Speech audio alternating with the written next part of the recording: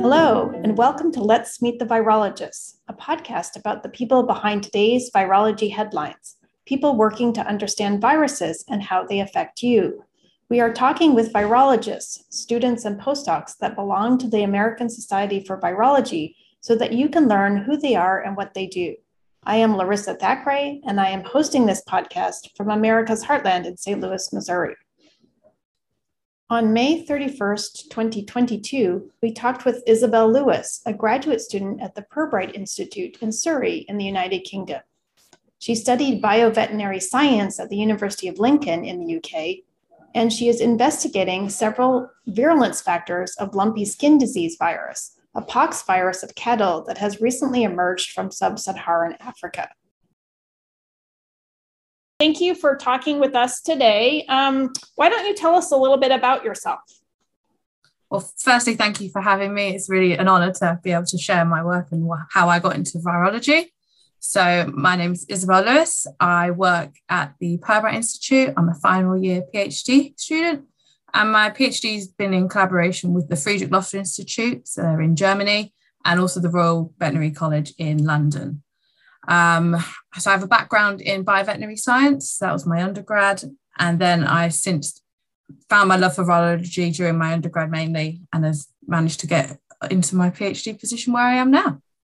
Great. And how did you become interested in science, or way back when, middle school, high school? What started it for you? So I always enjoyed science at school, but I was much more of a sporty person. I thought I'd be a PE teacher. That was going to be my life. And I was lucky enough to go on a volunteering expedition in Kenya. So I was 16. And I think the interactions with wildlife and nature made me understand that I actually have a deeper love for animals than sport. So for me, it was my love for animals which changed my career trajectory. So instead of doing A levels, I did a BTEC qualification. So that's a more hands-on qualification in animal management. And from there, I realized I wasn't a big fan of certain aspects of like animal management. I cared more for the science.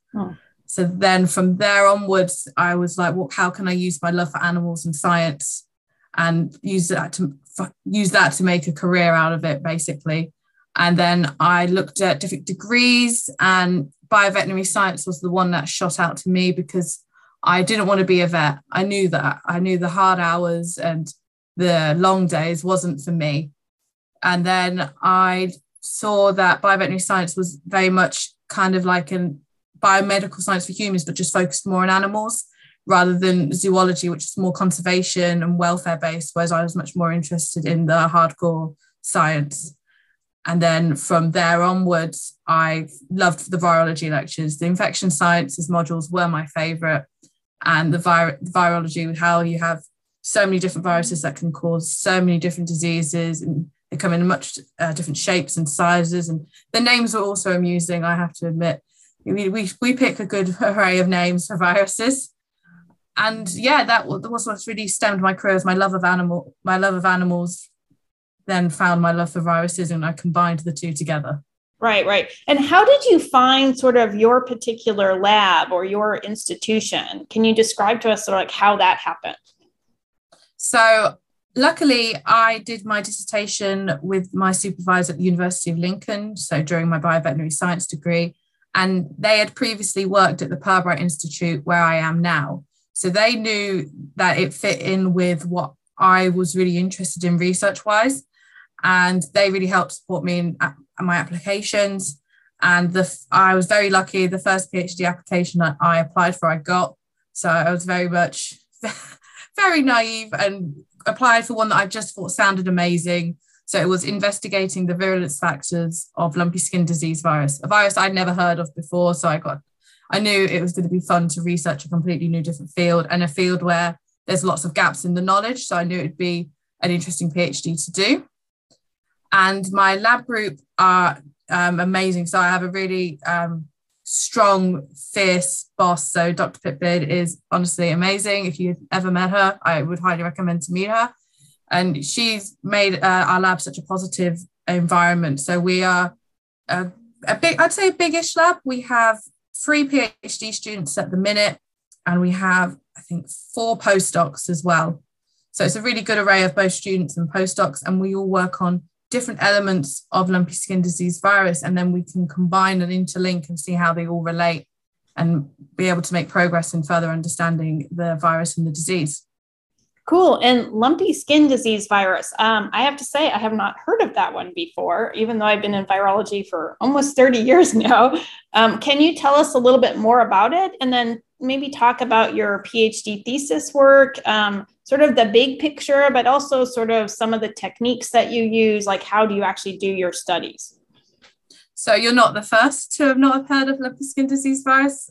So it's a pox virus, so part of the Poxviridae family. Large DNA virus, so you can't see it on one screen. It's not 8 segments of a little virus that you can work with, which makes it more interesting in my opinion. But lumpy skin disease virus causes lumpy skin disease. Again, we're not very imaginative with the names. It does what it says on the tin.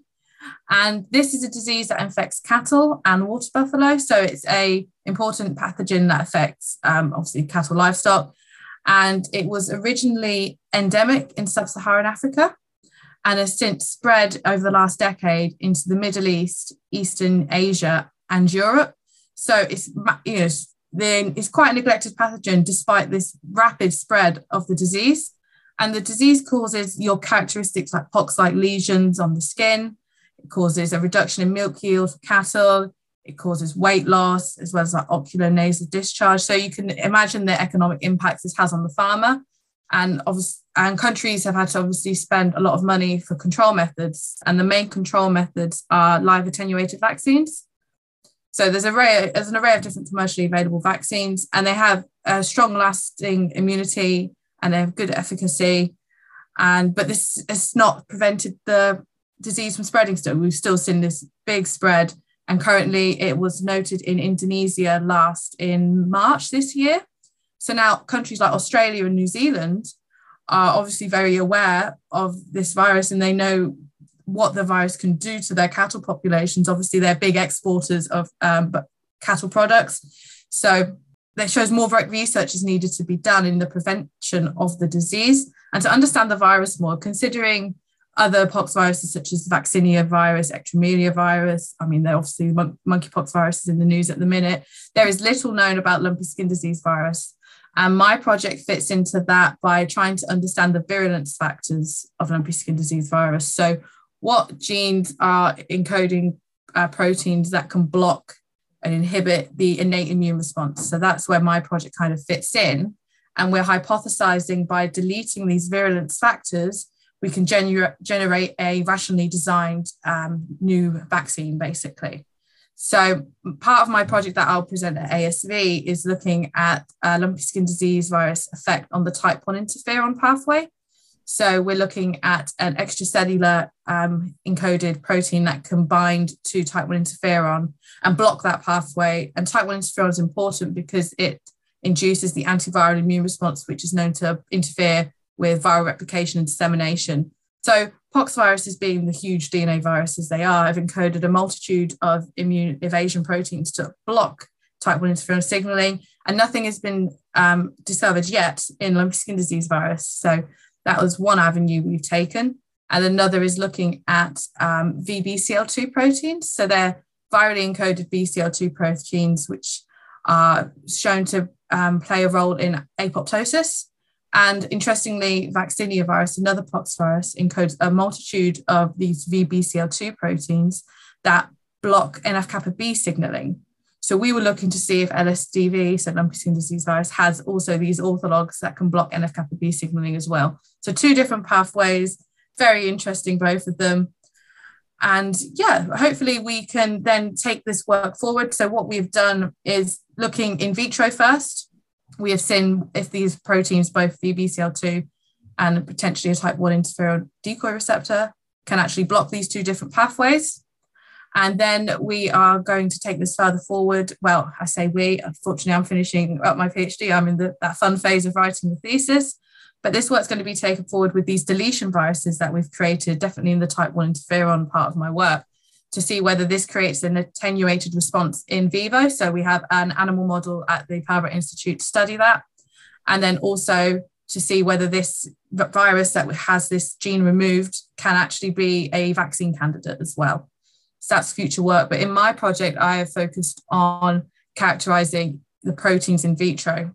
That's what I've done. So using cell-based assays such as dual luciferase reporter assays, ELISA-based assays as well, and also immunofluorescence, because that is my favorite technique. Great. And when you say that you're making deletion viruses, can you describe how you actually engineer or sort of change a DNA virus? Obviously, it's not as simple as sort of a 7 kb RNA virus. So how do you do that? No, our virus is about 150 kb. So it's a lot different. You can't see it on one screen. So what we have to use for pox viruses is homologous recombination.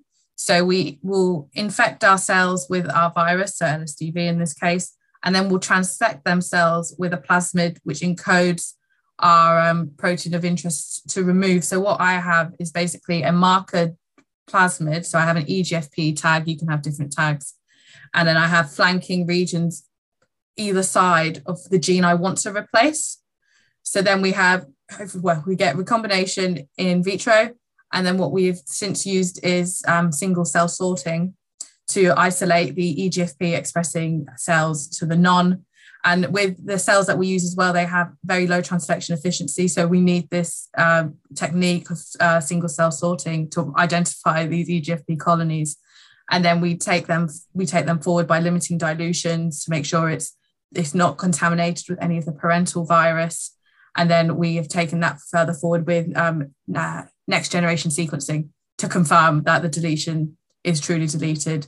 And then we've taken this markered virus. So we've now got an EGFP tagged virus, which lacks our gene of interest. And we've taken that forward to remove the EGFP by using LOXP sites that flank this EGFP region. And then we passage this virus into MDBK cells. So that's the cell line that we use for lumpy skin disease research. And we infect them cells which express CRE to then excise the LOXP sites to remove that EGFP marker.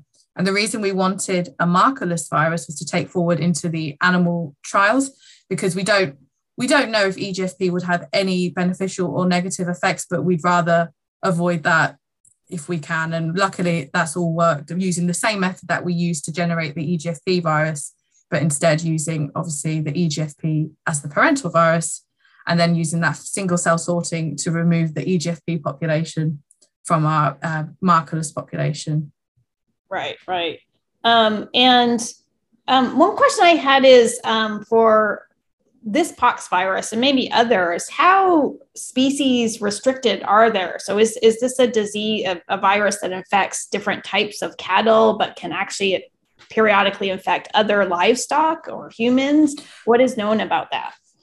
So lumpy skin disease virus is in the Capripox virus genus, and they're known for being quite narrow host range. So lumpy skin disease only infects lumpy skin disease virus only infects cattle and water buffalo. So very narrow host range compared to other well-known pox viruses that can infect a much broader range, which makes it easier to study in some regard. But we can't use a mouse model to study this bovine disease, unfortunately. And with sheeppox and goatpox, which is another members of the Capripox virus genus, it's in the name, they infect either sheep or goats. So they're very much a narrow host range from these viruses. And is the receptor known for the lumpy skin disease virus? No. So there's no receptor that's been linked to lumpy skin disease virus as of yet. But I think pox viruses mainly enter cells via phagocytosis and macropinocytosis. Okay. So it's not, I don't think they've been linked to a receptor mediated entry, though I'm sure I could be quoted wrong. There are receptors that are involved. Yeah, in that process. We just don't know them yet. Yeah. Okay, cool. So you were saying that you're at the end of your PhD, so you're wrapping up. What are your next steps? What are you thinking about doing next then? I was quite open to a lot of different careers. So obviously some people like to remain in academia, some go to industry, some change careers altogether. I really wanted to enter lecturing. So I said this from day one in my interview, I remember saying I wanted to lecture, and I've been lucky enough to be offered a lecturing position at an agricultural and sports-based university college in England. So I get to stay in my home country. So my mum is very happy. And I'm obviously now thinking of long term, it's a permanent job. And that was the thing that turned me off a bit about staying in academia and postdoc positions, was the consistent moving around. As much as there'd be great opportunities in great lab groups, I was much more looking for a permanent career choice. Cool. And when you say a lectureship, what does that consist of? Yes, so it's going to be an animal science lecture role. So I'll be working on the animal health and disease modules, potentially microbiology modules as well as anatomy and physiology. So it'll be predominantly a teaching role, but I'll still be able to run some research, which would be very interesting. Oh, cool. I'm hoping to run some interesting projects with the students. It's going to be exciting to hopefully encourage the next generation of scientists into the field. I mean, who knows? I'll hopefully have the next Nobel Prize winner. You never know. Right. And then, and I guess thinking about that, is there a particular virus or sort of type of experiment that you would like to continue, research that you would like to continue in your own lab, as it were? I'd love to stay with viruses. However, I've got to consider the facilities I'm at. So at Pirbright, we have the high containment facilities. So I don't have that in this new job. So it's definitely going to be a learning curve of what I can do within that institute and what I want to do. So I'm hoping to work on potentially parapox viruses, because they're still important in the UK, and I still get my pox viruses, which would be great. But I'm looking to expand into other diseases as well and other pathogens. So I'm looking at Toxoplasma gondii, it's a really interesting, prevalent, obviously, parasite. So we shall see. Okay. And does it have to be like diseases of agriculture or livestock, or can it be pretty much anything that you want to study? It could be pretty much anything by the sounds of the new university I'm going for. My love is for livestock diseases, so I will probably stay in that field. I did research focusing on avian diseases, so it'd be nice to go back potentially into that area, as well as bovine, caprine and ovine diseases. Right. And then I guess just finishing up, it's sort of an interesting time to be a virologist. What has the last 2 years sort of the COVID pandemic been like for you? How has it affected you in work, professionally, but also personally? Well, luckily I got my first year of my PhD done, so I did have some normality within my PhD. But I was actually at the Friedrich Loeffler Institute in Germany, March 2020, and I got an email from different people saying, I think you should come home, because I planned to come home a week after these emails, and it was all starting to get a bit more serious. So I came home early, and then a couple of days later, England went into lockdown, and Germany stopped flights going from there to the UK. So I was very lucky to get back to my home at least. And my partner was the unlucky one in this, because we'd been not together too long, and I asked to live with him after saying we'd have a long distance relationship. I came back to the country and was like, please take me. So we did move in together, and he's a teacher. So he was doing online lectures and sessions, and I'm there trying to do some in silico work instead of, obviously I couldn't work in the lab. So I decided to go down that avenue while I could. And I got very distracted listening to history classes. So it was fun. I got to learn a lot of different things. So if you ask me now, I wouldn't know. All I know is lumpy skin disease virus at this moment in time.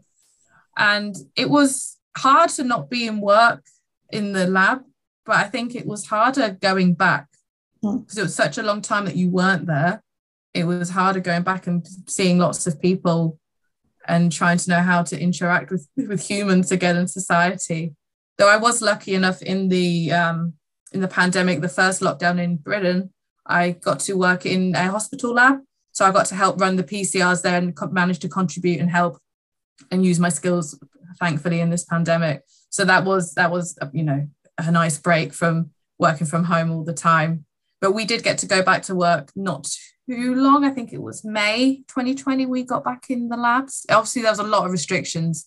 So generating the deletion viruses, I was working with a postdoc, and trying to be able to train someone socially distanced was a challenge. And we managed to work through that. Well, obviously, we got successful deletion viruses. So we did manage to, go through them hurdles. But now it's nice to see everything kind of being more back together. Though there's still things that are changed and they've stayed that way. So Teams meetings are much more common now. Like when we present internal seminars and external seminars, I think there's a high majority of people that still like the Teams rather than the in-person, whether that's just because you could sit at your desk, you can eat a roll and no one's seeing you get sauce on your face, or, other reasons. But yeah, there are definitely benefits that have happened from the pandemic as well as negatives. And I think when you look back at the human kindness that we did see around the globe, there were good things in this pandemic. I guess I didn't clarify. So when you talk about using animal models, what kind of a model is it? So we have an animal model, and it's similar to other groups in Belgium and FLI, where they inoculate cattle with a needle bolus either intravenously or intradermally. So we use that to study the LSDV in cattle, because we can't use another model. We can't use another animal model just to its narrow host range. And is that like high containment? Yes, so it's in high containment animal facilities. So we take all the samples into our high containment lab to then work on them, because obviously we don't want to release LSDV into the naive population. All right. Well, thanks so much for talking with us. It was very interesting to talk to you about your research, and we look forward to hearing more about it at ASV this summer. Thank you for having me. Thank you very much, Larissa. This has been Let's Meet the Virologists, a podcast about people who study viruses. This is your host, Larissa Thackeray, and thanks for listening. You can find us on Google, Apple, Amazon Music, and other podcast providers, or at lmtv.podbean.com.